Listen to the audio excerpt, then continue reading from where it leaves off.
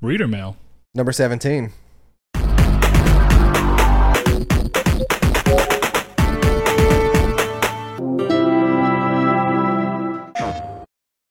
Hey everybody, thank you all for joining us for Reader Mail number 17. For those that don't know, this is an offshoot of Triangle Squared, a PlayStation podcast where we answer your guys' weekly questions on Twitter, Facebook, and Discord.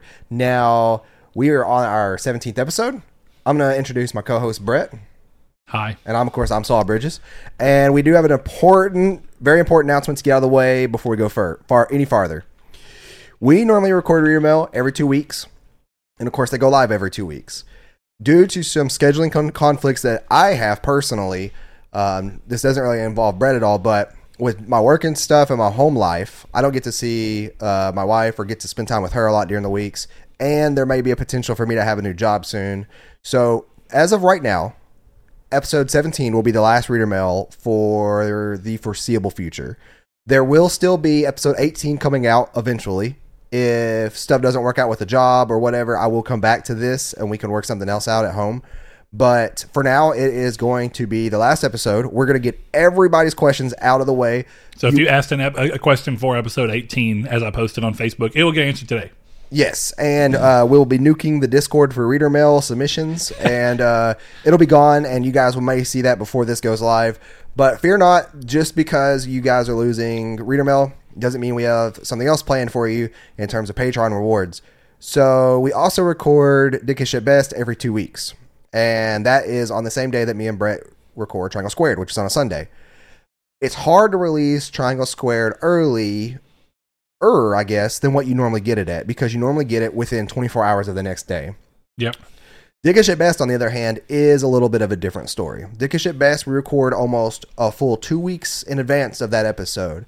So from here on out, what we're going to be doing to kind of sweeten the pot for our Patreon, since this is going to be going away for now, and of course, once this does go away and come back, these Patreon rewards, I guess we could say, would stay. Yeah, so sure. Dickish at Best will now be available the Monday after we record. Right? Yeah. Okay. Making sure we didn't say Friday or something that I forgot. It'll be available the Monday after we record. So those people will be getting Dickish at Best every 2 weeks still, but you're going to be getting it a week and a half earlier than everybody else. Triangle Squared, on the other hand, can be and this is audio. We're not going to release any of the videos early, to my knowledge, right? Or do you want to go? It's kind of hard to release the videos early with the processing and stuff. Well, I do video and audio for moving forward now. From everything I can tell, it works. Okay, so it's just a little weird. But Triangle Squared, you guys will also get it within 12 hours of it coming live onto YouTube. Is what we want. But like I said, due to us recording Triangle Squared the same day as Dickish at Best, we record that first, and then we record Dickish at Best. So while it's processing and stuff and it's uploading, we're recording Dickish at Best, and then that's uploading. And we're going to try to get you guys that the same night. There may be some hitches involved and stuff like that, where it could be a day or two delayed. That also is not always something that's in our hands. YouTube also doesn't like Triangle Squared at all. So sometimes we upload it and it just doesn't pop up for whatever reason, or it gets hung up in uploading. In processing. Yeah. Yeah, but anyway, we've been talking about this too long. I don't know. It feels like I know that we need to an extent, but it also feels... I just want everybody weird to know that it's been fun for what we've done so far with Reader Mail. I've enjoyed it, especially this being one of my things. And unfortunately, if I do get this new job, then hey, you may see a lot of other crazy things happen on this channel that we could do, since I will be on a set schedule that's a normal schedule, getting off every day at 5 o'clock. So look forward to that, hopefully, as I am. And hopefully we'll see you guys for some more production soon. But as always, we start off with Facebook. So Brett, why don't you go ahead and lead us into Facebook, because I don't have one, so I don't know these questions at all. These are always blind questions. The weirdest opening to a Reader Mail yet, but necessary. The saddest opening. All right, here we go. Mr. Josh Drago, who, you know what? I know he's just going to ask this one of these days anyway. Why don't I? And I can't remember. Was your answer that you don't care for turkey spaghetti really either? I've never had it. Oh, okay. It doesn't sound great to me. It's not. I didn't figure it is. And I know that he's just yelling at whatever he's listening to this from right now. Uh-oh. But Josh, listen. Turkey spaghetti in any capacity that I've had it is not good. Is it turkey meat instead of ground beef? Yep. I don't know. You don't think that it would have a massive difference? It totally does. In every does situation it taste like that Canadian I've had. bacon spaghetti or something? Not at all. What was his question? Is that his question? No. His question is, instead of picking a game for Game of the Year, what game would you pick for Lame of the Year? Man, that's kind of hard for me to answer because I try to avoid bad games. And I don't really typically pick them up. Look, I have an answer, and don't get me wrong, it hurts me to even answer this way because I do enjoy the game, and I've got the platinum, and I enjoy it across the board. I enjoyed it recently when I just first played, but nothing could be stated from the fact that it's one of the biggest blunders of the year, regardless, and it probably should have come out in a much better state. Actually, it for sure should have come out in a much better state. So my answer begrudgingly goes to Anthem. Actually, yes. Anthem. I forgot I even played that game. I played so little of it. That's where I learned I still have Division 2 and I've never played it. And I really mean that. Yeah. Here's the crazy thing.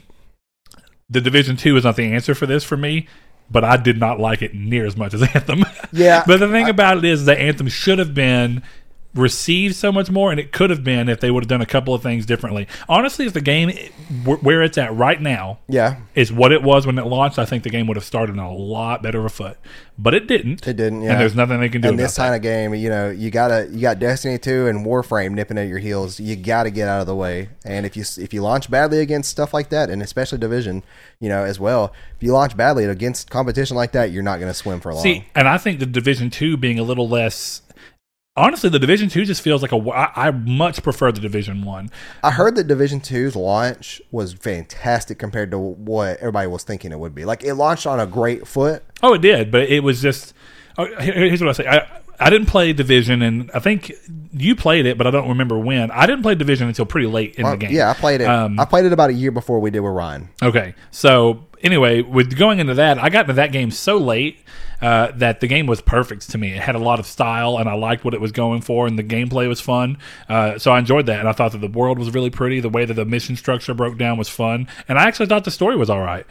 Immediately going into 2, I did not care about the story in the slightest. I tried and tried and tried, and I've never been more bored. I never cared about the story in the first one either. Yeah, I mean, don't get me wrong. It was more the environment. I didn't love it, but it was enough to me to be like, oh, okay, yeah, what's going on? That's still the best game to have ever done snow right.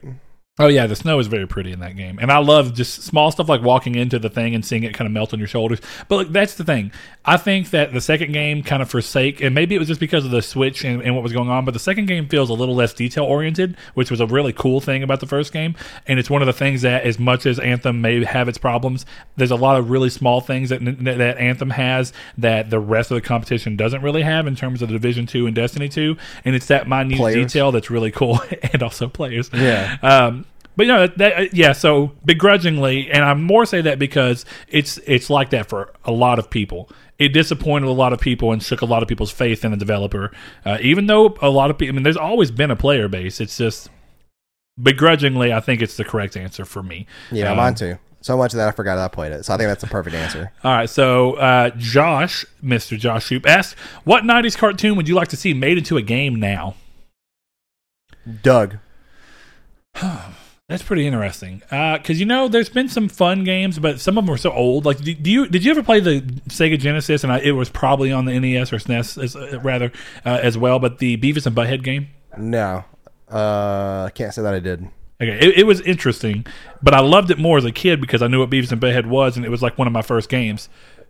But thinking more into games that were cartoons from the 90s that I think would lend themselves well to a gameplay effort, it's hard to imagine something that really fits.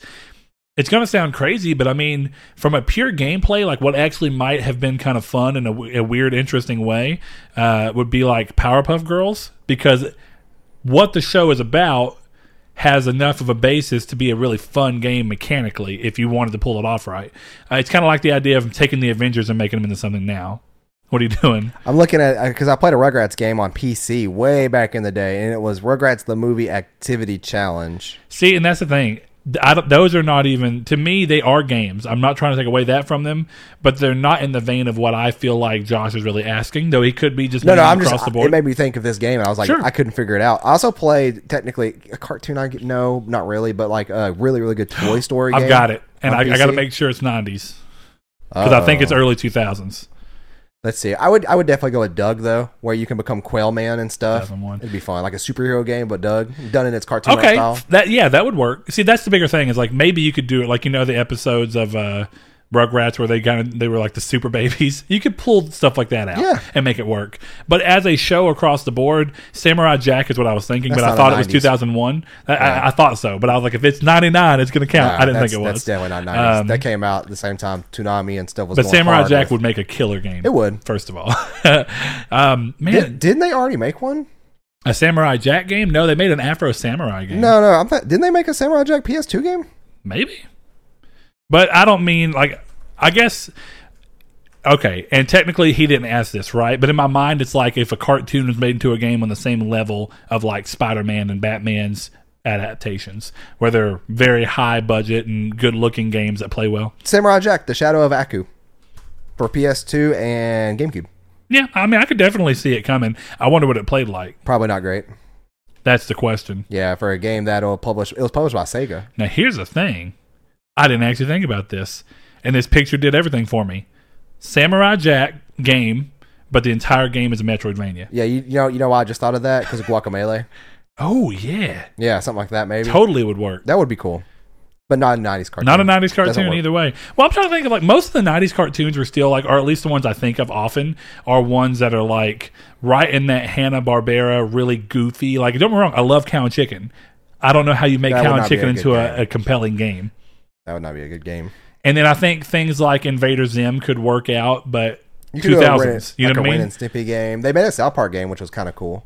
Yeah, and I mean, I guess South Park is a 90s cartoon. Wasn't it Well, South Park the movie, the game? yeah. For it was on Nintendo 64. is No, what I remember. actually, I think it was. It might have been, but I don't think it was. There was a game where you could, like, there were turkeys on the cover. It was a Nintendo 64 game. One of them was like had Chef involved with it. Like maybe it was Yeah. Chef's Love Sack. No, it was Yeah, hold on. chocolatey balls for Chef. Chef's Love Sack was a Sega Dreamcast Oh, game That's not the game I'm thinking of, though. and a Nintendo 64 game. No, that's not the cover I'm Look, thinking here of. we go. South Park. The Nintendo 64 cover was them standing in the theme. Yeah, that one right there on the that one. That's right just a South Park game. I actually did not realize that. there. Yeah, I I saw it at Toys R Us. I'm very doubtful that it's good. I don't know though. Stick of Truth was pretty good. Well, Stick of Truth is amazing. Yeah, And I guess technically that leads into it. But then again, see, Stick of Truth and even the Fractured Butthole lead us exactly into the things of it's always the same. I don't think that a South Park game made in the mundane, normal South Park thing completely works. It's got to be wrapped up in the grander scheme of being part of something. Yeah. Stick of Truth is like, what if we took the idea of all the kids playing And made it into an adventure. Yeah, as the old style stuff and made it into an adventure. Now that doesn't mean that normal South Park stuff doesn't still happen, but the whole game you're running under this guise of being the hero kid or whatever. Then that happens again the second time, but with a superhero setting. You know what I mean? Yeah. So it's like you almost need that. So I think you're right. And if you try and pull a cartoon like Doug and you say specifically, let's do one thing like the Quail Boy thing. Let's go through that. We're gonna make a game all about Quail that. Man. Quail Man, whatever. yeah. No, it's It would work. it's I haven't important. watched Doug in a hot minute, but I do know what you're talking about because it was very odd. Good old Patty Mayonnaise. Mm-hmm. All What right, else- what that's a else we good got on question. Facebook. Yeah, it is. All right, let me roll up to the next two. Dead Air. Gotta love it. Yeah, you know what? Dead Air is the best. It is. Also, Facebook making you scroll through questions is annoying, but that's okay. All right, let's see. Derek Porter, this is one that he asked what would have been episode 18, but he says, The Matrix movie is celebrating their 20th anniversary by having Dolby Cinema screenings this week. Do you think there's another movie that deserves the same upgraded theatrical screening? Man, Yeah, that's a hard question because part Titanic of, maybe for what it was back in I the could see 90s. that because Titanic still holds up. Yeah, I mean, it really does. they've done this a lot. They've done this a good few times too. Not Sure. with movies I really agree with or like I saw value in that was worth it. But It's got to be a movie to me that is a spectacle in some sense. And I Yeah. think Titanic fits that. You know what I mean? yeah, and that's what I'm trying to think of is that like some of my favorite movies, especially from the era of the Matrix, or not even really era, but around how old Matrix is and older movies. Like one of mine, I've said it before, would be Shawshank Redemption. That wouldn't be a spectacle to see in a theater like this, though. See, I don't think I would care to watch it. Like, Yeah. I think that there's a real argument to be made of like, hey, wouldn't you want the chance to see The Matrix again in theaters? That'd be kind of sweet. I got it. Jurassic Park. Yeah, Jurassic Park would be a killer film to read. Jurassic Park. Like this. Yeah, that'd be a great one. I was thinking... Or Alien. Yeah. See, I feel like there's a level of... Something about action movies that have a large sense of scale and spectacle and suspense, sound. you kind of need that. Yeah. And I feel like that's true. He did say Dolby Atmos theater, right? Yeah, he said Dolby Cinema screenings. Oh, okay. But in general, I mean, it's essentially re-releasing it with a theater experience that's enhanced from what it even was back in the day. Yeah, so picture and sound remastered to an extent. You know, there's movies that I love by like Stanley Kubrick. I mean, dude, I'd love to see. The Shining would be really dope to see. The Shining I'm would be going to go with interesting. Shining. I think that's a good one. I wasn't thinking that. I was thinking 2001: A Space Odyssey, which I wouldn't be surprised if it's already been done. Actually, it's just it's a really cool movie that does a lot of interesting stuff in a time where that was completely unheard of. You know what I mean? Well, The Shining would make even more sense because the sequel's coming out this year. Oh, that's true. Yeah, that'd be a good one. And I mean, that's just a dope movie. There's like, don't get me wrong. It's one of my favorite I've horror never movies read now. The Shining book, but I know that people always talk about the fact that the way that they wrote Jack Nicholson's character in that didn't quite match the book. I know Stephen King did not like Stanley Kubrick after he was done with the movie. He did not like the movie at all. Either way, it's a fantastic horror movie, though. If you've never seen it, go see it now. but Don't make the same mistake I did and miss out on it for so long. I will give you this though. Jack Nicholson was a weird person to cast, and whether it was him or the way they wrote it, it does do the thing where the typical thing I've heard is that in the book, when you're going through, it's like a guy who by all senses is normal, and then you see him over time losing his mind. Whereas from the very beginning of the Shining movie, Jack Nicholson already looks like he's on edge. He's holding a Playgirl. Like there's a scene in like in the first 10 minutes of the movie, he's going in for the job interview and he's holding a Playgirl. Not a Playboy, a Playgirl. So I mean, in general, it's just a weird movie. Still a fantastic, Still a good 10 movie. out of 10 movie. Go see it. Definitely. Okay, now this one I'm curious is what you're going to think, because I have some thoughts after the most recent thing, but we haven't really talked about it.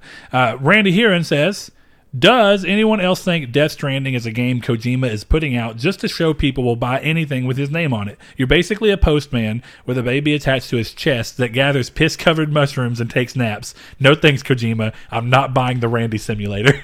I was going to say, I like how Randy, of all people, brought up Postman. I love you, RJ. But Josh would have worked too. Yeah, Josh would have worked too. But,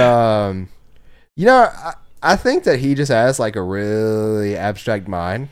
And it's almost like Junji Ito in a sense of like what he does with horror is like there's not many people in the world that can be that abstract with their mind. And Kojima's he doesn't care. So whatever he puts out there, he just puts out there. I don't think it's a test of any kind.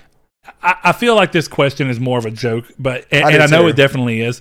But I think it still comes to the point of, and it brings up the bigger question, which I've already thought. Me and Blake, one of our old patrons and good friends, Yeah. we were talking about it, and after he ended up watching it randomly on Facebook, because he didn't really game anymore, but he was rolling through Facebook. And he saw it, and he messaged me and says, "Hey, have you watched the new Death Stranding stuff?" I said, "I started to watch it, but didn't get to watch it all because I was at work." So I said, "Let me go check it out, and we can talk about it." And dude, I gotta agree. He's like, I don't see the value in it from what they shown, and what they showed at Gamescom was not compelling in the slightest. You get a pee on a mushroom, or you get a pee and make a mushroom. But dude, Apparently, everybody that pees in the same spot, like something happens, like the mushroom grows.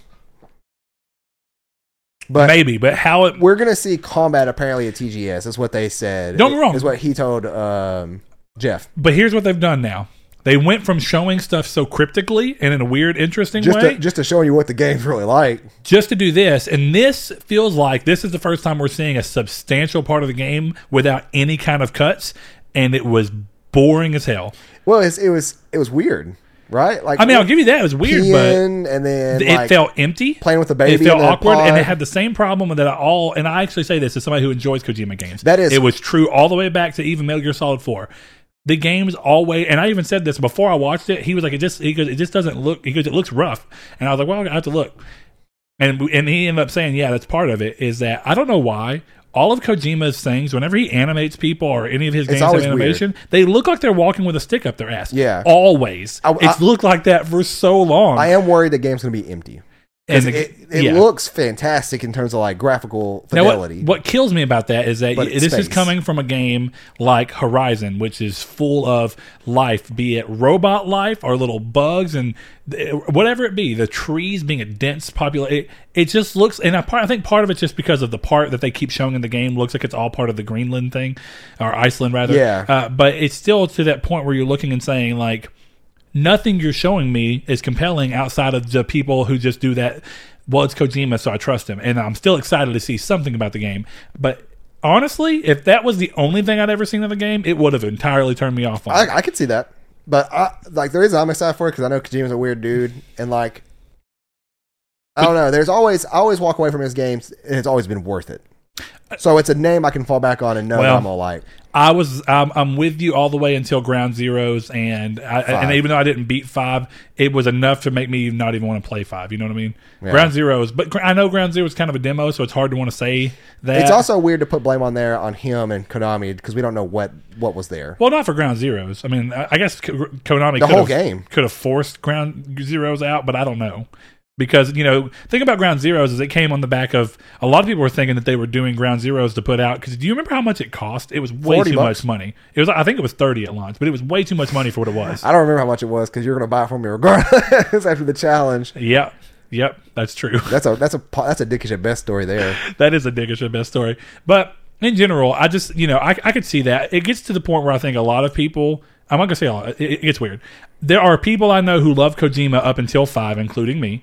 And including Ground Zero. A lot of people were like, Ground Zero was already my starting point of being like, what the hell? And it's not, I don't know. It played okay. I didn't really just love or hate it. Best stealth games ever. And it's not even a great Metal Gear Solid game. Now, 5 or Ground Zero? Okay. Because, Ground Zero is, I guess, is technically part of 5. But yeah, but I think 5 is one of the greatest stealth games ever made, but I don't think it's a good Metal Gear Solid game. Like, and I never beat 5. True, yeah, for sure. I never beat 5. I got to the part where you kill the Sahelanthropus, and I'm done with it. Yeah, you've always said that you beat it as far as you stopped where you felt like the ending should have been, right? I killed Gray Skull, and I was done, and I knew the ending at that point, and I was just like, this is a cool ending. This is it's a really fitting ending for Kojima. I'm done. I also think there's a good comparison of Kojima to make to Christopher Nolan. There's so many people that no matter what Christopher Nolan movie he makes, they will go sucking all kinds of dick for it. By the way, this is not I forgot to say this is more of a let loose podcast. If you guys are watching with kids, I hope not. But this always has been for Reader Mail. But I think that there is Christopher Nolan films I do not like. Oh no, 100%. And I think this is very unpopular opinion. I do not like Interstellar. I did not think that movie was good. Haven't watched it. That movie was like, I forgot how long it was. 3+ hours. Is Interstellar the one with Sandra Bullock? No. Or is it the one with Matt Damon? That's Gravity. Okay, is it the one with Matt Damon? Technically. Okay. I mean, he's not in it much. Oh, okay. But I'm pretty sure he's on the cover of the film. I don't think so. It's Matthew McConaughey you might be thinking of.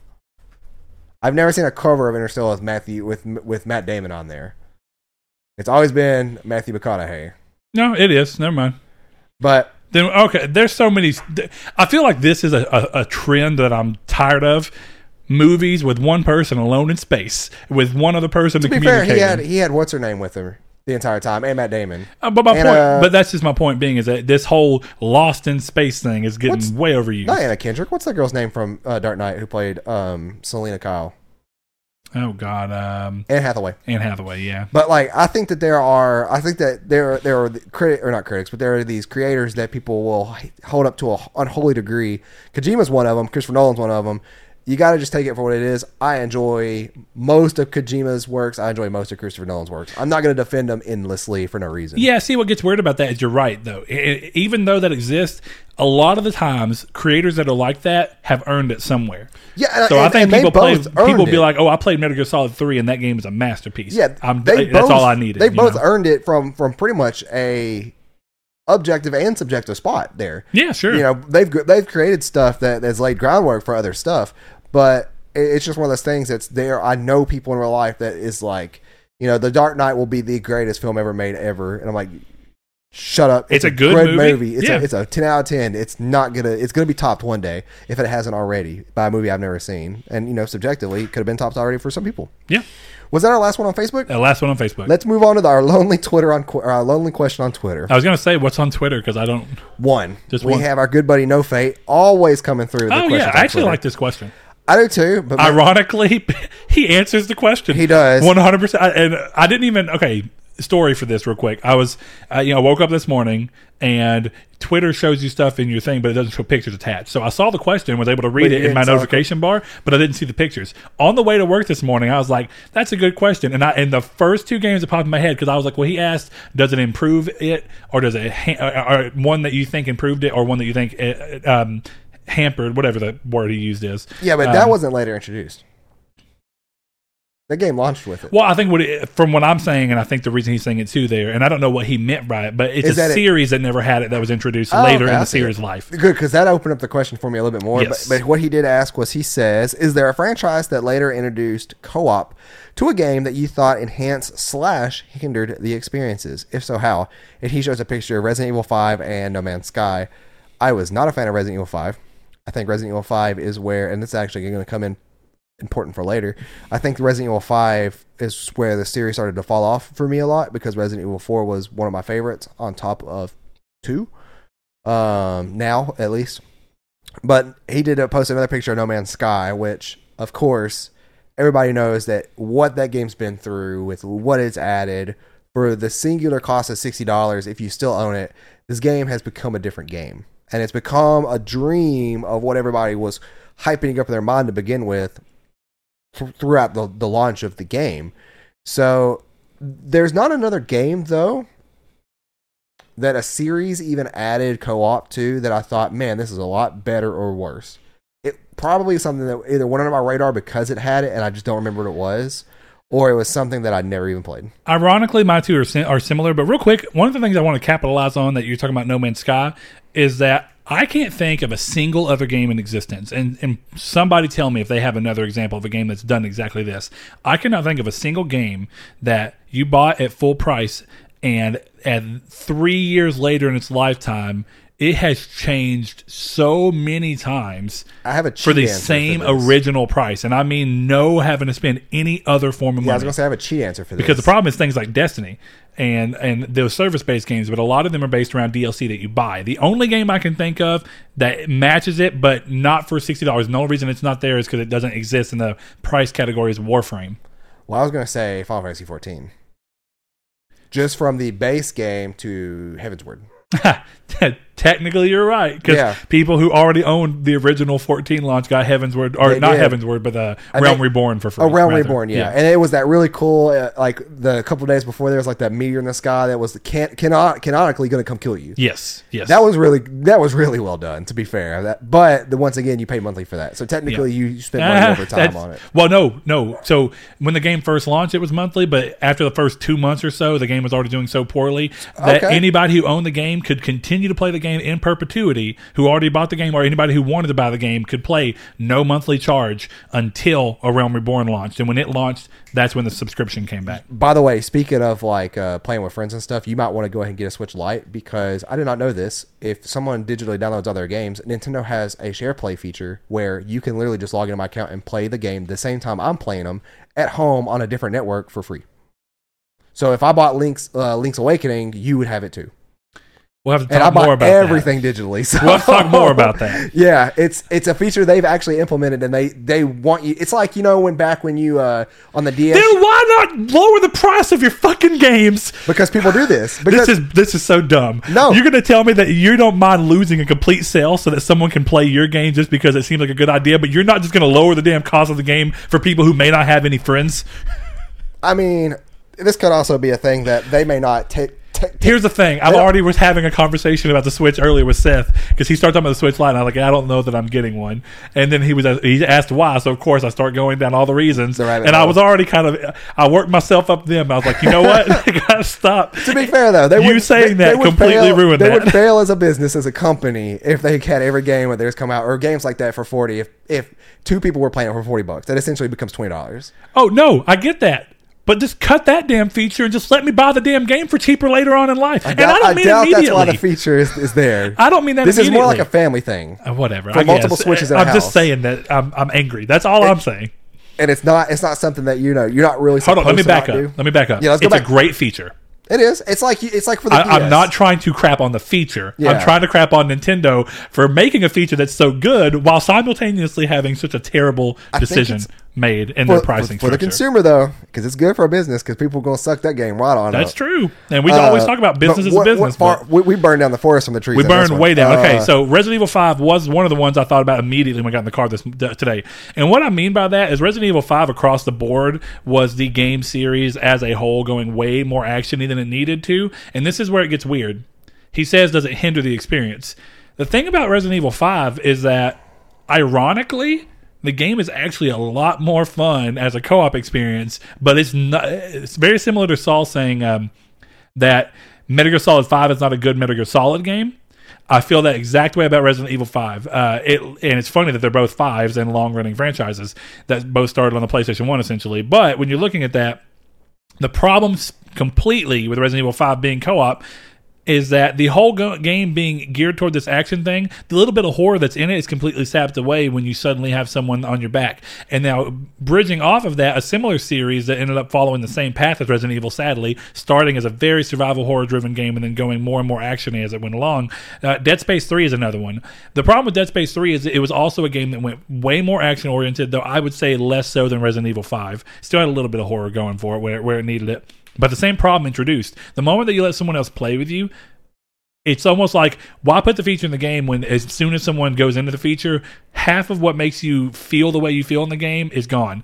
Part of what makes survival horror games feel so tense is that feeling that you're alone. There's no one to fall back on. If you mess up, you're done. You know what I mean? It's like, as soon as someone else is with you, that tension is cut in half if it's even there at all. So I definitely think that adding co-op to survival horror games, at least ones that are not solely built around the fact of having two people. And what would be interesting is if they found a way to make a co-op survival horror game that was done kind of in the way of like Portal 2's co-op. And what I mean by that is that it's not co-op that immediately has you two playing with each other so much as it has you two splitting off on paths of the world, going and doing different things by yourself, but having to do them so that you can affect the world for the other person in an interesting way. And that might be a way to help bring some of that tension back, because when you're separate but still playing with somebody and relying on them for something, let's say it this way. You know that game, what is it called? It's not. What's it play like? It's the one that A Way Out.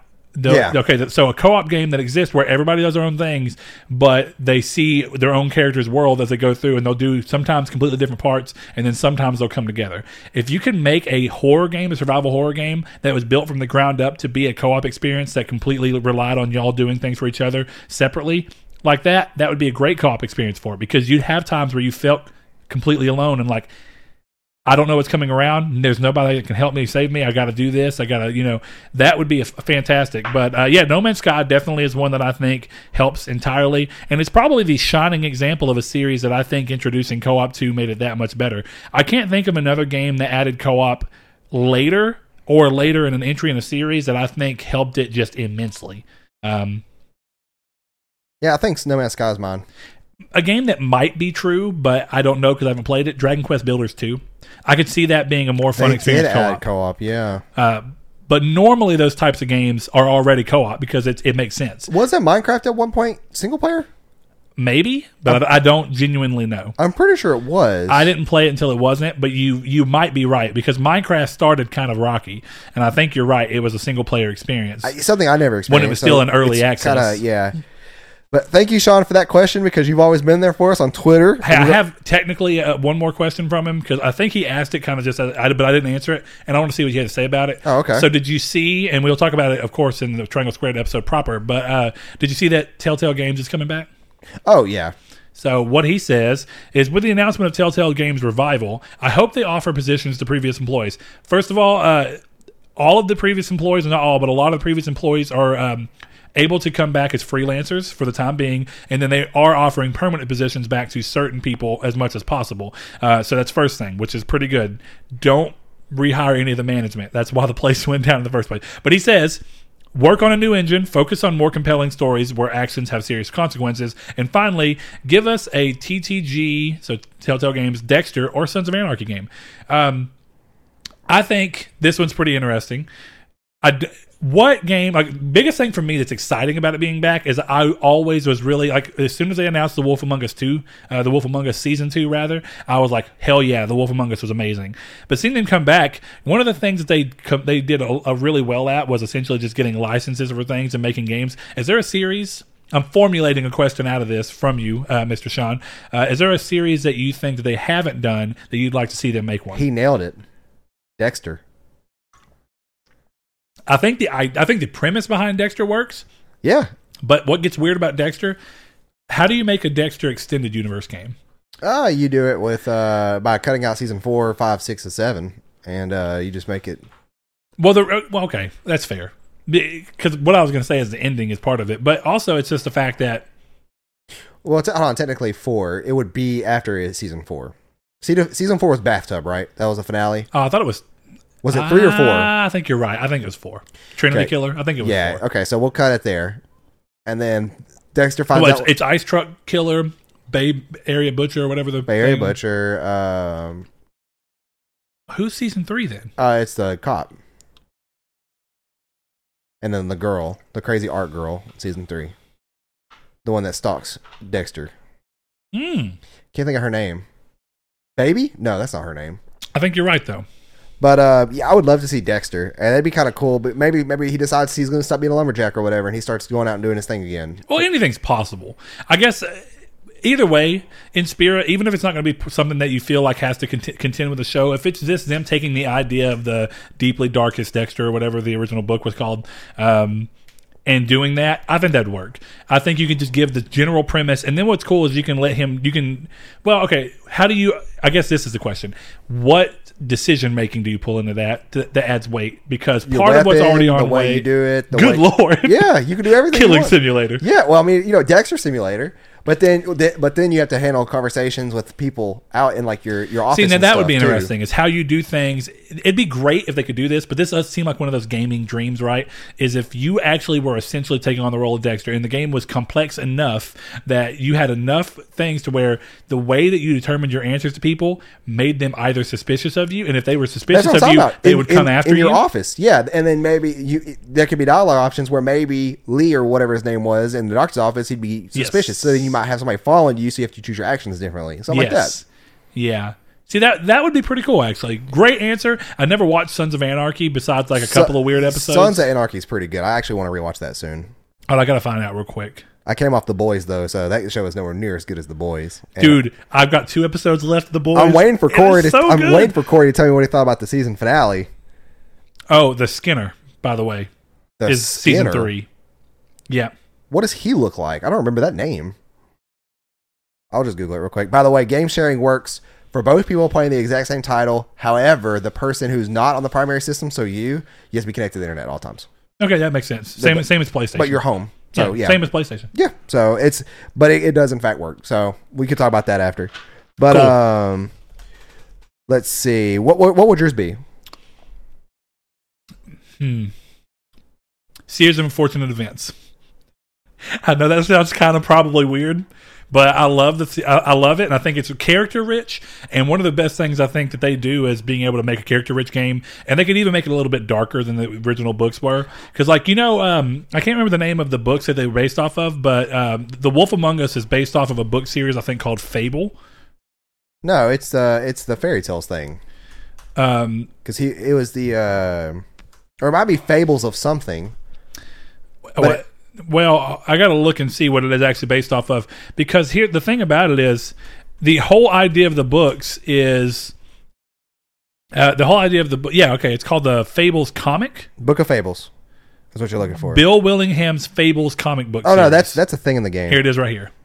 Fables comic Legends Exile. Yeah, and it's like an adult version of like fairy tales. Exactly. I love the idea of that, and then what it does is take stories that everyone knows. So just do Grimm fairy tales and makes them kind of dark and crazy. But I like the idea of doing that specifically within the world of Series of Unfortunate Events, and kind of letting you roll through, because you have a story arc that you can mostly follow, but you can move around enough. I actually really enjoyed the Netflix series, but yeah, that'd be a cool one.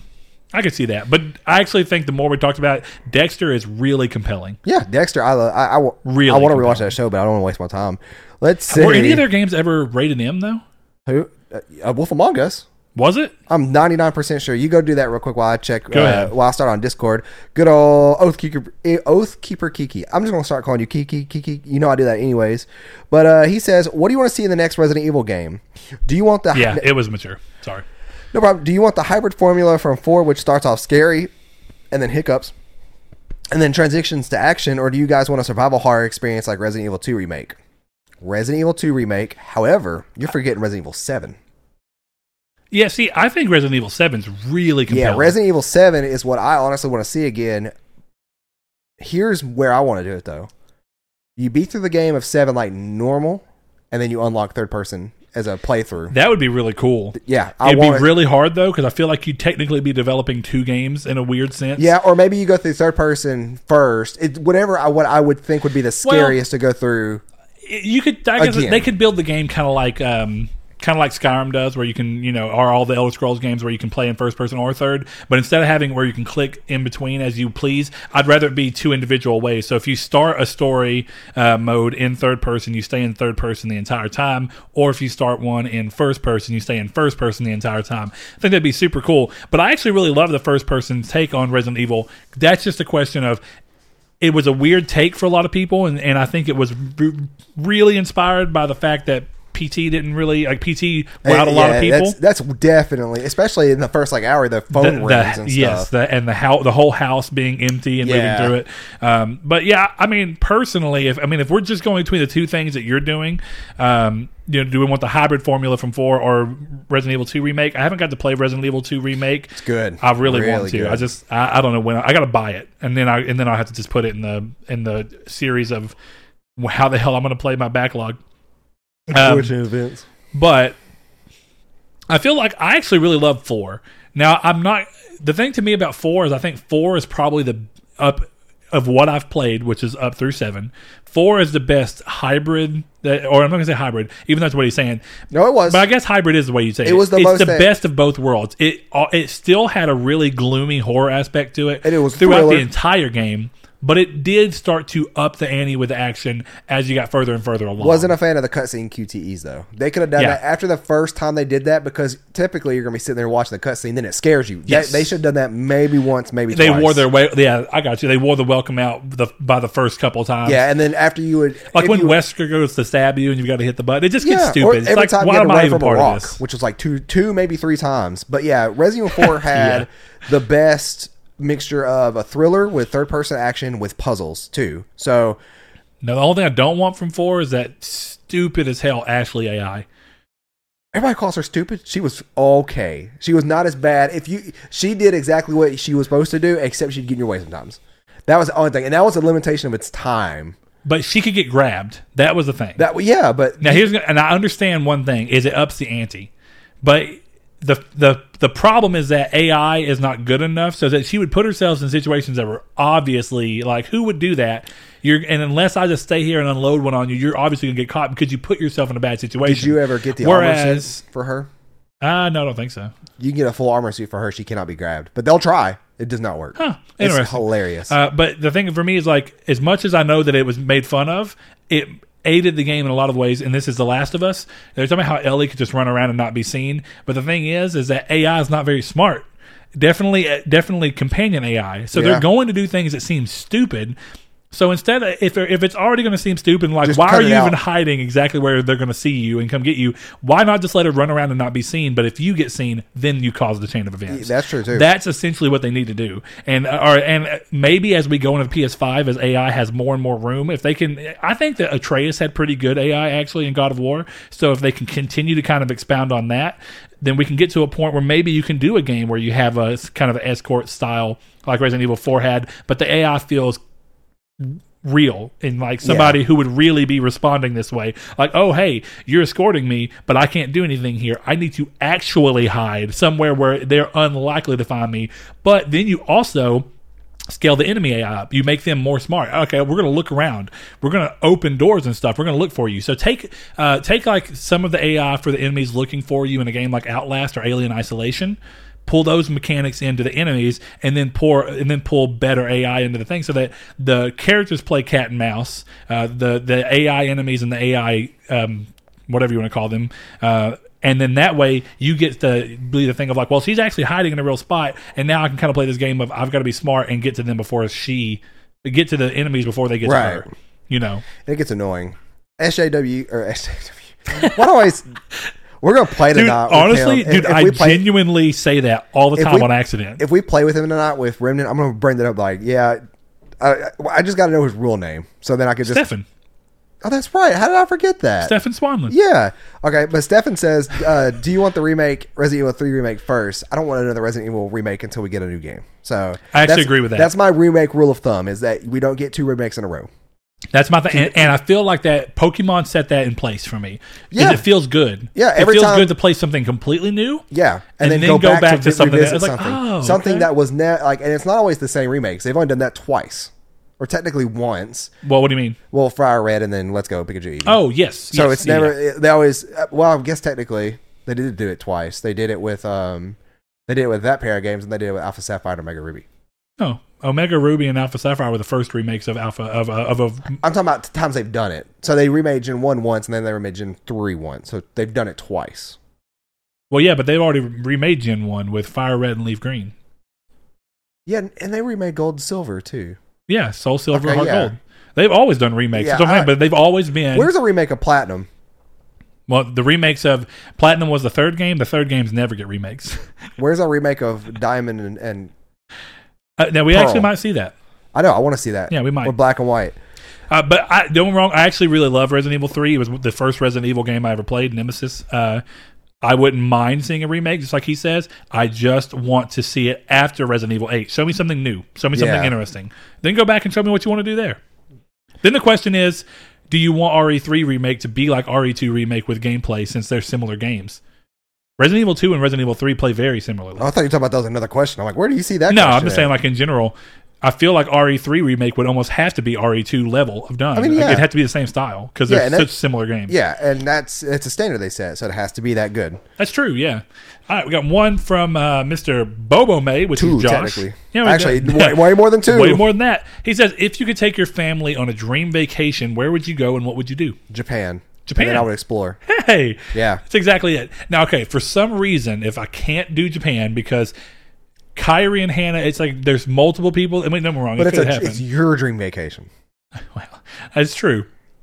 I just mean barrier of entry. Well, whatever. Barrier of entry in terms of it's that many more people that have a language barrier, that many more people that have to try and figure out. Japan's not that hard But- of a thing for language. It's not terrible. No, No. not by Like, any a lot standard. of people, they learn English as their second language like we learn Spanish. Sure. I So mean, there's- we're lucky in a weird way. A lot in countries learn English as a secondary language Well, in yeah. school, and we we don't. just stick with Spanish, which makes the most sense for where we live at least. And then Well, we learn, now in high school we're required to learn a second language, but it's not until high school. Whereas other people, they said that for the same thing for French. You know what I remember? Remy. I think that's rain. yeah. Well, I know Let's- un, deux, trois. I know how to count in French a little bit. But anyway, let's see. Japan is definitely mine. Now, what exactly we would do, the whole thing about Japan and why I want to go, and this sounds weird, it's kind of a cheat answer. What I would do would literally just do as much Japanese stuff as I could, culture in general, just so I can understand. I'd want to go, you hear these stories of things that I love from just a general way to live type of thing. Like, people go to concerts. Good Lord. Way too loud. But people go to concerts, and when you go to a concert in America, definitely where we're from, all the concerts I've been to, people act crazy, and then you get done and there's drink cups and cigarettes and trash all over the floor. You hear people talk about, like in Japan, that's incredibly uncommon. There'll be a concert, and during the concert, by all means, it seems like a normal concert as much as you'd say, but then when you leave, nobody leaves their trash behind. It's a respect thing. No, dude, in Japan, like they don't have trash cans on the sidewalks. Like you have to go find a trash can, and you are expected to carry your trash with you if you go to a convenience store. They're set up like honestly for anybody who's ever interested in going to Japan, go watch a YouTube channel called Abroad in Japan. It's Okay. a guy who moved there from somewhere in England. He moved there as a teacher to become a English to Japan teacher or Japanese teacher. Okay, And yeah.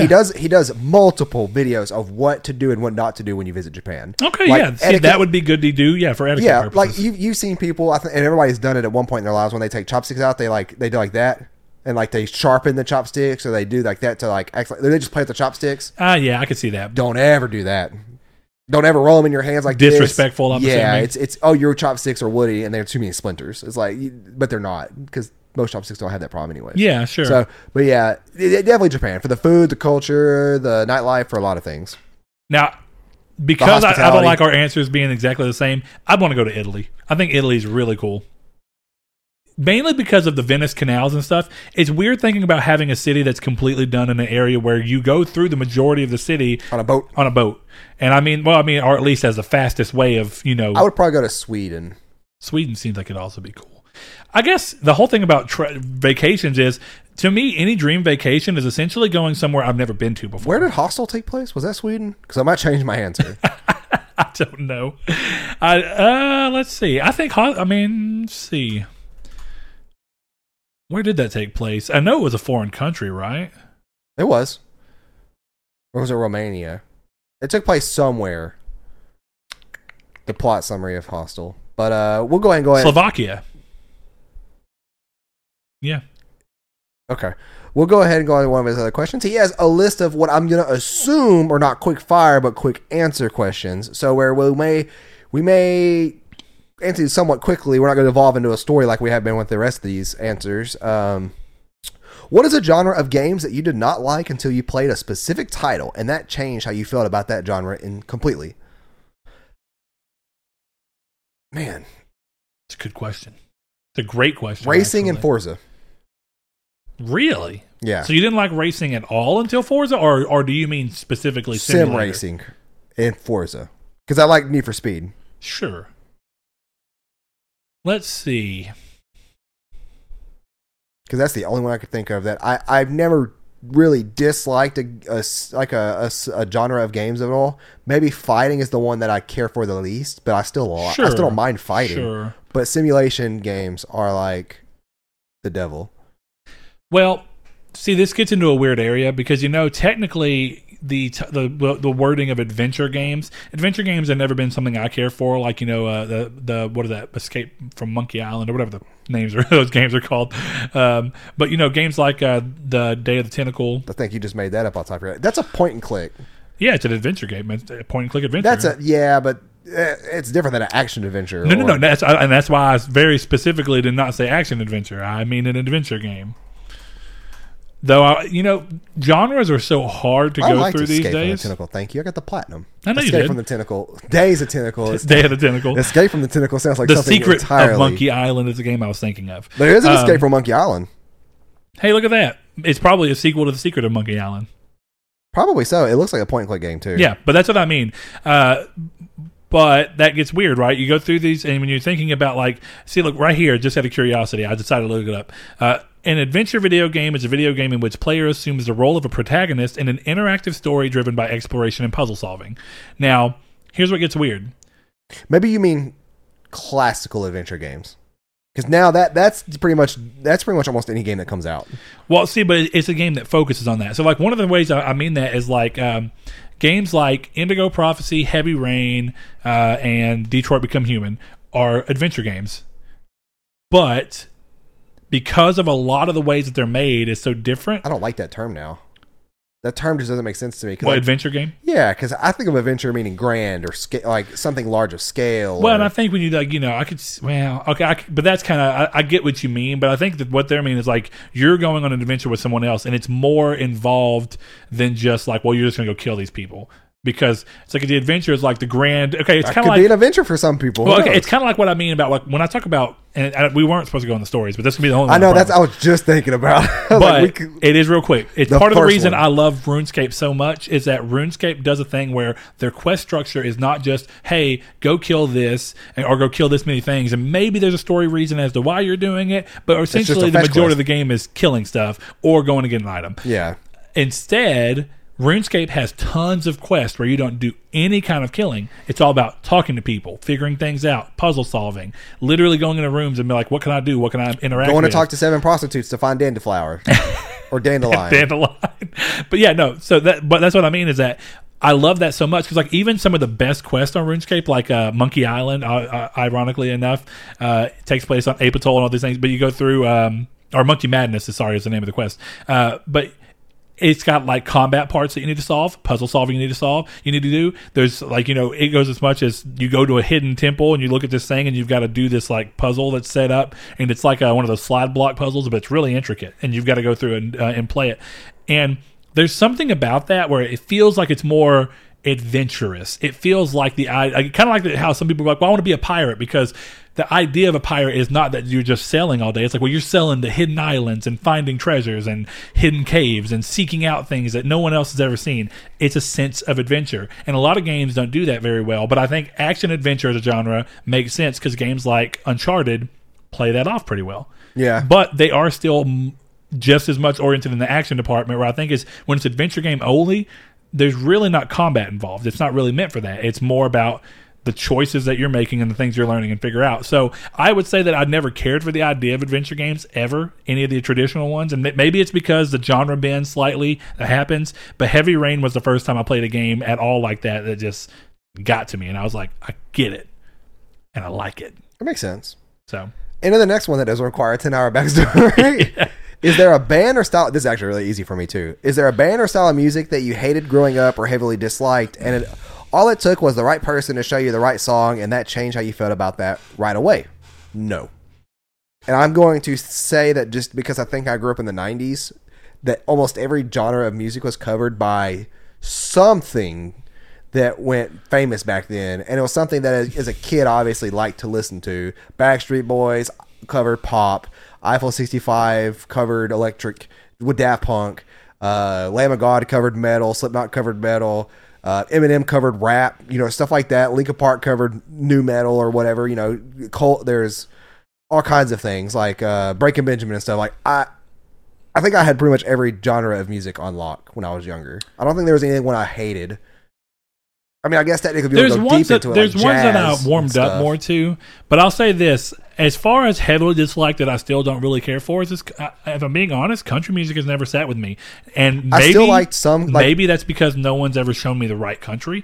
I mean, it gets weird, right? Because it comes down to more like modern country, but I haven't liked country. Like when Grandpa would listen to like Hank Williams and stuff like that. I could kind of dig it a little bit. Like I understood it. You might enjoy more, but like Brooks and Dunn, and oddly enough, the other Dunn who isn't on that. I don't know why I can't remember his name. No, or Garth Brooks. Sorry, Garth Brooks. Garth Brooks is not part of Brooks and Dunn, weirdly enough. But Brooks and Dunn, Garth Brooks, people like I can't even think of Keith Urban and all these people. Yeah, it's stadium rock. It's stadium country that's been going on since early '90s, and I've never cared for it. It's not really early '90s. They've changed their tune since then, because I used to like some country music. I mean, they definitely have, but I mean, it's been in some form of that. I would say if you're going to try to listen to any country music that's older, listen to older George Strait. Yeah, I've heard George Strait. I don't hate it. Yeah, that's true. Don't like that's it, like what I consider. But I do consider it to be true country, and I don't mind that. I don't mind that at all. Growing up with my dad, he loved that stuff. How many licks do you think it takes to get to the center roll of a Tootsie Pop? I gave up doing this one time, but I was like 10 or 11, and it was when those commercials were coming out through like the late 90s, early 2000s. Of that fucking owl. Dude, I tried. I fell asleep trying to do it. I used to get mad at that owl. I hated those commercials, but I was like, I'm going to answer this question. It was long enough after Halloween that I still had some candy, but longer enough that I had all the bad candy, and I'd never really liked Tootsie Pops. Because Blow Pops were the best. But though the gum and Blow Pops is like terrible after 10 minutes. It is, but getting there, like the flavors of Blow Pops are the best. But and I tried it. I think I got to like 60 or something, and I fell asleep. Like I literally fell asleep doing it. And here's the thing: I had a white shirt on, and it was a brown Tootsie Pop, and it stuck to my shirt. And I think I had to throw that shirt away. Yeah. Here's the thing about that question. Oh, no, I did. That was a dumb. Hold on, I'm sorry. I did not throw that shirt away. My mom woke me up to go grocery shopping, and when we would go grocery shopping, we would go early in the morning, like at 9 a.m. at the earliest, or at the latest. Good Lord. And and as a kid, I had to wake up at 6 a.m. and my dad would take me to my mom's because he had to go to work, and then I would go in there and I'd fall asleep, and I'd wake up, play Game Boy or whatever, go grocery shopping, and then go try to hang out with neighborhood friends around 10 or 11. I remember we woke up and she's like, "Hey, wake up, we're gonna go grocery shopping." And I was like, okay. And I had the Tootsie Pop to my shirt, and I yanked it off. And there was a big brown like circle almost. And I was like, I'll just turn my shirt inside out. That did not work. I thought it did until we were playing in the arcade at Walmart. And that's what me and Seth used to do all the time, was go to the arcade at Walmart. And I'm like, oh, I can still see this big old brown spot on my shirt. I really thought that for whatever reason, turning a white t-shirt inside out was the answer. It was not. What I hate about that question is that doesn't it completely differ on the size of your tongue, the amount of saliva your tongue has on it? Yeah, it's a marketing with question. Each lick. I think Josh, he doesn't work with the post office. He works with. But hey, I got the answer. You ready? 69. Why do you think men and women are so different when it comes to meeting new people? My wife says when she meets another woman, she doesn't like her until that she could build the trust. I find a guy I meet I have no issues with I have no issues with until they do something that break that trust. So that's an interesting question. Dude, real talk. I think that's just an instinctive thing. Like, it's easier for guys to get together than it is for girls to get together. You want to know why I think it is? And don't be wrong. I try and figure this out too. And it could be just a person by person basis. But most of the women I've had interactions with in my life have been this similar way. And I've had multiples of them tell me the same thing, which is that it takes them a lot longer to be good friends with people, because the one sentence I hear out of them almost all the time is other girls are just gossipy and all these things. It's like, every time she's like, well, girls are just assholes. They're mean to each other. You know, they say stuff behind each other's back and they're gossipy, and it's hard to be friends with some of them. And it's a weird sentence for me to say. And don't get me wrong, I don't know the answer, but part of me wonders if it goes back to, because, you know, there's so many things that we still do as people that come from just completely evolutionary things. And I could see it being, the idea being that women are a little more, they immediately distrust, because it means that, you know, the typical role woman comes out, she's a mother. Motherly instincts that are going to automatically start to wash over them is like, be wary of people because they can hurt you and they can hurt your children. And I think sometimes that goes into it to account. It's like hormones come into play that may be motherly. And this is completely off the top of my head. I don't know. This could be coming out of my ass, but I can see that. I will say that there's been multiple dudes I've met before, and I'm like, I don't trust that guy. Okay, well, now that's another thing I will say too. I do agree with him for the most part. 99 times out of 100, if I see somebody and you've never done anything to me, I am perfectly cool with you. Yeah, every now unless and you then, give off a vibe or something, I'm just like, you see that person though, and something about their way they're going does make you go, huh? But yeah, you're sketchy. I think what he's saying is that as far as he can tell in the experiences he's had, and I agree with the experiences I've had, men are far more likely to meet another man and just be, I'm fine with you, got no problem with you. I even Corey, like first time we met, gave him a hug, and like I can't remember because my memory, like for whatever reason, the first time, 2 times we hung out with Corey. The first time we met Corey was the same day that me and him drove your wife's car to pick you up because you had a flat tire, wasn't it? Yes. Yeah, dude. Within like 15 minutes of hanging out, we were driving Brett's wife's car to go pick up Brett at the car dealership. And you'd never met this man never before. Had him. Yeah, it was a blast. But there have been dudes that I've met where I'm like, I've thought they may have ulterior motives than just wanting to be friends. Sure. Like they're trying to maybe find, like, use me for something. Which is like, good.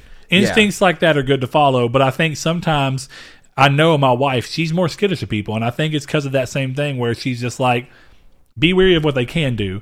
And you know what may even be part of that? And this is no joke. Maybe that comes down all the way to the fact that men are kind of fucking nuts sometimes. Definitely when it comes to women. And maybe they just have that natural instinct, because if they don't have that and they're not weary of these people, they can get the shit beat out of them by somebody being crazy. Yeah, Who that's knows? true. Who knows? I genuinely don't. But I like this next question. He says, what is it about your wives that you love so much? Have you thanked them lately? Got them flowers or something to show you that you care? My challenge for you is to go above and beyond this evening to make your wives feel extra loved. that's nice. It is nice.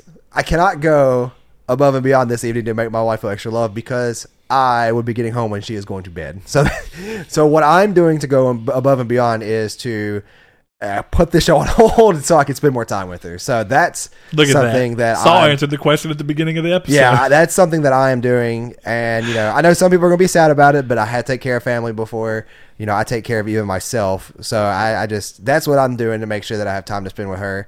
But what's it about her that you love so much? Everything. Like, it's one of those things. Correct it's like, answer. Yeah, no, I mean, it's just, it's one of those things that, like, even when we get mad, you know, the way we resolve arguments and stuff is something that is not something I could do with someone else. Oh, yeah, definitely. I've thanked her lately for normal things, but, like, I am not really the kind of, like, go off the cusp romantic person, kind of person like that. Like, I'm not gonna, like, I used to be, and it might just be with, like, where I am in life right now that I kind of haven't been, but I have thought about doing something, and she watches these too, so she's gonna know now. But, like, I have thought about doing something like flowers and stuff to send to her as well. But where she works is a very complicated place to send orders. Very complicated. I don't know where to do that, and I can't find out without ruining the surprise. So, Brett, we can talk about it after off camera. Anna, you can't find out the secrets. She just sent me this picture. She just sent me a picture of a cat yelling out a window, and the caption is, "Father, I crave violence." You know what I love about my wife so much is that she doesn't mind 100%. I mean, don't worry, I love. This is the most recent thing that comes to mind. She lets me do these things completely and with no real backlash. I cannot think of the last time that I once have said, "Hey, what are these things?" The whole show, well, going out when I was in a band, you know what I mean? And it's like when I was doing band stuff for the most. I mean, really, there's no time where she was immediately like, "No." She's pretty damn supportive, and unless something weird's going on, where like, "Hey, I literally can't watch Kyrie because this is going on," like something serious. And there's no backlash for me on my end. Yeah, and I don't think it's more of my personal decision. Yeah, sure. It's because we have such weird schedules that if I get off work at 4 and she gets off work at 4. We have 4 hours together before she has to go back to sleep. Sure. And if I'm doing this, she's going to be in bed asleep by the time I get home. And if I get off work at 10, she's asleep. And I wouldn't have even seen her that day because she gets up so early. I'm sleeping when she leaves to go to work. Then when she gets home, I'm at work, and then I don't see her at all. Yeah. So. Which, see, and that's, you have that end of the extreme, and then I have the end where I have a much more normal schedule. I mean, Hannah's schedules line up. Yeah. But when I do things like this, where I could see there being backlash, but thankfully there really hasn't been, is that she ends up having to watch Kyrie by herself. Y'all don't have a kid, so at least there's that. True. Thankfully it's not one of y'all constantly being stuck with the other. That's true. I love my kid, but it is nice to have somebody else there to support you or even get a chance to get a break. And that's not something I can fully understand until something like that happens. But if I wanted to say something that's always been, I mean, she's always been supportive. I guess there's that. But you know what? She's got a good sense of comedy that just right up my alley. You know what I mean? It's like we can do the dumb jokes toward each other, and she laughs and does the the I hate you, which is really the I love you. Like when you do something, they're like, I hate you. Oh yeah, yeah. There's that. As far as thanking them lately, I thanked her last night. She cooked a really good like jambalaya style meal that was like seasoned rice with some hot sausage and bell peppers and whatnot. Yeah, delicious. Thanked her for that. And you know what? That's a good thing to do. Now, here's the weird thing for me. I don't buy flowers, and we actually had this conversation with her mom the other day. Flowers go right into the same idea of where I feel about... Actually, it's not right into it. It's actually even worse because they just literally die. Is kind of like tattoos. It's just like you're spending money on something, and I don't begrudge other people for doing it. It's just for me. I'm spending money on something that doesn't fully live, and it's just going to die eventually. And it just seems like a waste when I could buy her something she really needs or give her money for something that is... whatever her gratification is. Like, think about buying somebody food is that maybe it's not the best food for them, but they still technically have to have food to survive. Absolutely. So it's like, in a way you can kind of justify. It's like, I can spend a ridiculous amount of money on food, but at the end of the day, I needed that food. So it kind of works out. But she understands that, and thankfully she doesn't really mind. We talked about before, she, hasn't minded, she's like, it'd be nice if you got me something like that. But instead, I just do things like, we used to do jewelry every now and then and kind of be nice to give her stuff like that. Yeah, but I try and surprise her. My thing that I try and do for her in terms of just to show that I care is small things randomly. And like every now and then I'll just go to Ulta and get her like a gift card because she buys makeup from there a lot. And constantly she's having to spend her own money there normally. So kind of doing that and just going, hey, here you go, is like, now she gets to go do all that without having to worry about it coming out of her own pocket. Yeah, and like we it's rare that we actually do that for each other, like in terms of buying each other gifts. But what's funny is that our gifts aren't gifts; it's food. Like, yep. I'll come home and there'll be like and everybody who had one knows, an Otis Spunkmeyer blueberry muffin sitting on the cabinet. I'm like, oh man, that's my jam right there, dude. What I love about them is like they're so moist. There's no other word to describe it. There's a chemical in there that just is going to kill me one day because of how moist they keep those muffins. All right, 2 more questions. Yeah, well, no, we have a lot more questions. No, oh yeah, we do actually. I'm sorry, you're right. Yeah. We're answering them all. Yeah, so my bad. We're gonna roll through these, even though. All right. Well, here, what would your dream? And this is the last one from Josh. Yeah. What would be your dream concert? Any band from any era, aka you can have Queen with Mercury. I'm gonna go with Queen with Mercury because that would be not only really cool to see, but I hate concerts. So yeah, sure. I gotta see something famous. So from any era, I kind of like what it's going from there. Throw me Hotel Books with Hawthorne Heights with Slipknot when they still had Joey and Paul, just so I can see them once like that. And then throw me Linkin Park with because I never got to see them. Oh yeah, that would be cool. With my boy still alive and singing in them, and I get to see that nice big happy smile. And you know what, Limp Bizkit. And then, thankfully, I wouldn't have to worry about that. Shout out to all you white trash people out there. Yeah, Limp Bizkit's great, though. That's just perfect concert energy. And then throw in Coheed and Cambria, and that'd be my 6-stage lineup. There's other bands, but I like the amount of variance I have there. You know what? Throw Eminem as a throw him on there somewhere. I'd like to see. I've never seen a rap show. This sounds like a Super Bowl halftime show. I've never seen a rap concert, and it's always perplexed me. Of like, I just watching it, which I feel that way about bands sometimes, but it's like watching it, I'm not picking up on the kind energy. Of energy. Yeah, yeah. So I was like, I need to see it in person. Like we were talking about with racing. It's like racing's so different. What's yours? This happens. I pretty much agree with Queen, but when you said Linkin Park, I was like, yeah, Linkin Park. Okay, would be fair cool. enough. So people who died a little too young in their and situation. Kiki already asked a question that has been answered for me. Technically, it might have been answered for you too. What would be your wrestling entrance song? Yes. He says his would be Expander from Streets of Rage 2. What would be yours? Smash Mouth. All Star. We did this, Yeah, kind of in a sense. You're It was right. a boxing match, but yeah. Mine was the cover of Sacred Weight of the Hearts World. by Yu-Gi-Oh! No, mine was the cover of Weight of the World by Scar Productions. And it's very good. SKAR Productions. And it's so good. It's metal cover. It's what I came out to on our little video.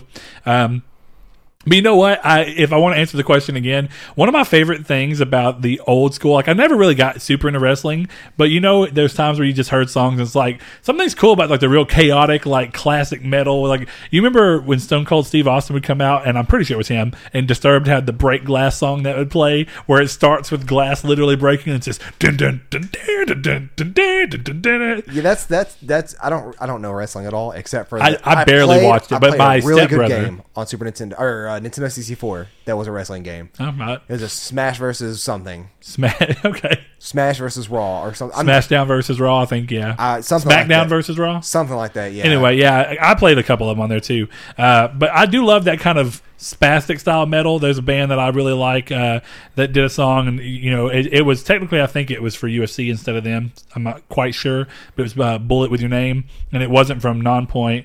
It was Scars of Life. But I have no anyway.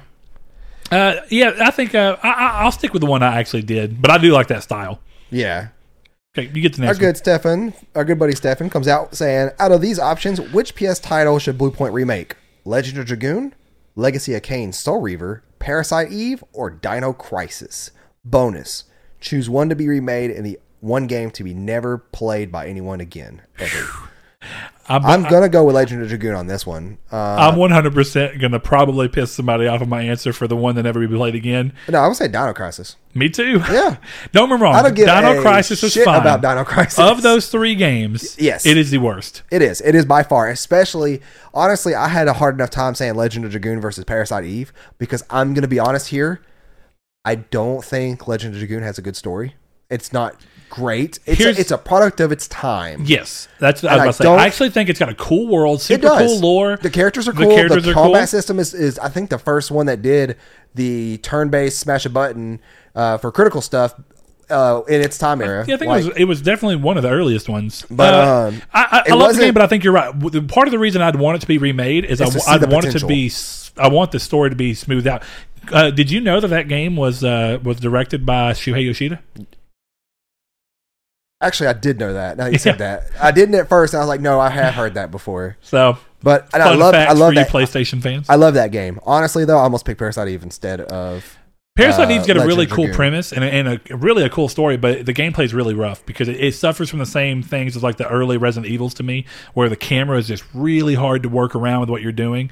I would want to see it remade in the vein of something like Resident Evil 2 remake, where it's from the ground up and making the game play smoother. Yeah, I could see that. You know, without because if I remember right, Parasite Eve 1, yeah, it had the locked cameras. It did. And it was like, I hate that. It was like Silent Hill 2. Yeah, I hate that. I can't stand This is very similar vein to Silent Hill 2. That's true. But yeah, and Dino Crisis can go away forever. Yeah, Dino Crisis can go away forever. Mine's Legend of Dragoon as well, just because I think that it's the one that only saw one entry. It didn't get to go anywhere. Whereas the Legacy of Kain series, as much as I even love the Soul Reaver series, it's a series that went on a long time, and they even got a sequel. Legend of Dragoon never got anything. Yeah. Wasn't there... Never mind. I'm thinking of some other game. I'm not thinking of Parasite Eve. Parasite Eve didn't have a sequel, did it? Yeah, Parasite Eve 2, and then it had the third birthday on PSP. That's what I'm thinking of. I'm specifically thinking of Parasite Eve 2. Dude, actually, third birthday, it not the perfect game, but dude, for a PSP game, I enjoyed it. Wasn't there a Silent Hill collection on PSP too? Maybe. I don't know. There was a Silent Hill game. I know that. Yeah, but, that was. there was actually a couple. Wasn't the game on the PSP? Wasn't it a remake of 2 or like Origins? Silent Hill Origins was one of them. Yeah, okay. Maybe it was the main character. I can't think of the main character's name from 2 now. The gal's either. name. But anyways, Kiki says, so with rumors going around that Bully 2 is coming in the future, are you guys worried that it will tank due to overly easily offended people blaming things on the game? No. Rockstar, and even if they did, Rockstar would not give two shits. That's what I was going to say. Is I like the question, and I get where he's kind of coming from, and I think that we're in a weird time period for content. But the thing about it is, I feel like every Rockstar game, maybe not Red Dead because it's way more grounded, and you're still doing bad things, but it's about being in a time period, and you're a character that's supposed to do bad things. You're a cowboy. It's a little more justified. Whereas games like they made Grand Theft Auto 5 not that long ago. It's 2013. Man, time flies. But 6 years ago. Even 6 years ago, and people are still. What I mean by that, here's the point. Grand Theft Auto 5 is still one of the best-selling games, so obviously that's a game that has a lot of crazy stuff going on into it. Tons of stuff that would offend people, yet people are buying it up still, and it's hitting the top sales list constantly this long later on an entirely different system than what it originally launched on. I don't think that they have anything to worry about. I think you see more problems from smaller games that have a smaller base of people that would have already bought them, like we've seen recently with Ion Fury or whatever. Those are the games that are going to have the most thing where that little bit of uproar. 3D Realms published it. It's kind of like a old school Duke Nukem style shooter game, I think. I'm not gonna lie. But anyway, it's that game's been embroiled in some controversy over some jokes that are in the level design. I don't know the complete exact story, so please don't quote me on any of that. But a game like that can see way more problems from people being offended because it's already got a smaller base it's leading to, and then you can really divide that base quickly. Whereas I think things like Grand Theft Auto, the precedent that the series have always set and what people expect from it is already over the top, and Bully being the same, I don't think that they'd have to worry about it. Kind of like I don't think Cyberpunk has to worry that much about even the little bit of backlash they were getting against things like transphobia and whatnot. I don't think they have to actually worry about that, primarily because they have made themselves huge. CD Projekt Red, by a lot of people, is starting to get on that Rockstar level where people are like, holy crap, gonna buy what they make no matter what. And they came out today saying that, like, I think that you can have your character to be non or genderless. Probably. I think is what came out today. I mean, you're half robot. You can kind of do whatever you want. Makes sense. Yeah, I mean. But either way, I think, I agree with Saul's that Rockstar is going to do what they want and people are going to lap it up because people love Rockstar. They love what they do. They're the perfect people in parody. Yeah. That's a fun sentence to say, perfect people in parody. All right, next one is from Josh Ayers. He says, what seldom used feature of the PS4 do you love most? That's a good question. And it's always the same. What's weird about seldom used is who's using it, right? I think if it's coming from us, the seldom used, that's still a favorite. Personal. So what's yours? It's the same one every time for any feature of the PS4. It's the app. It's seldomly used because you don't buy games weekly, right? So every time, like yesterday, when I will say though, they're slipping because now I have to use the web browser because for some reason the app will not allow you to use only PayPal. It says you must check out in a web browser for this. And I don't I think I know. And now the app should still be made to do it, but I think it's because it has to reroute into a PayPal thing. Yeah. But the app can't do it. But I use the browser. But what it is being able to purchase a game on my phone and download it from my phone. Yeah, I seldomly use it because I don't buy games weekly anymore. But yeah, it's a convenience that I wish every single system had. Everything ever to come out from here on out, I want it to download stuff while my system is technically off. Yeah. Well, and see, ironically enough, it's tied into something I really thought was cool about, regardless of how you feel about Need for Speed Heat past that, which, by the way, did you see that they made the joke on stage when it came up? I said right now, I was like, at least they're making jokes at their own expense. It's still so terrible. But I appreciate that. It makes me cringe so hard. But I actually thought, dude, the idea of an app where you can sit there when you're in a doctor's office fucking around, you don't really want to play any games on your phone, but you're like, you know what I do want to do? I want to make a tight-looking car for Need for Speed Heat, and just go and load up and say, make the car completely, and then you just push it off, and when you get home, you install it from the cloud. That's an amazing idea. And it's the same idea of when you're not even doing it. Like, you can just be sitting in a doctor's office, same example, and be like, oh, I need to buy Remnant. Buy it, download it. Bam. Yeah. You I was got at work yesterday, I took my break, and I was just like, I'm going to go ahead and buy Remnant. And it really exactly is a great feature.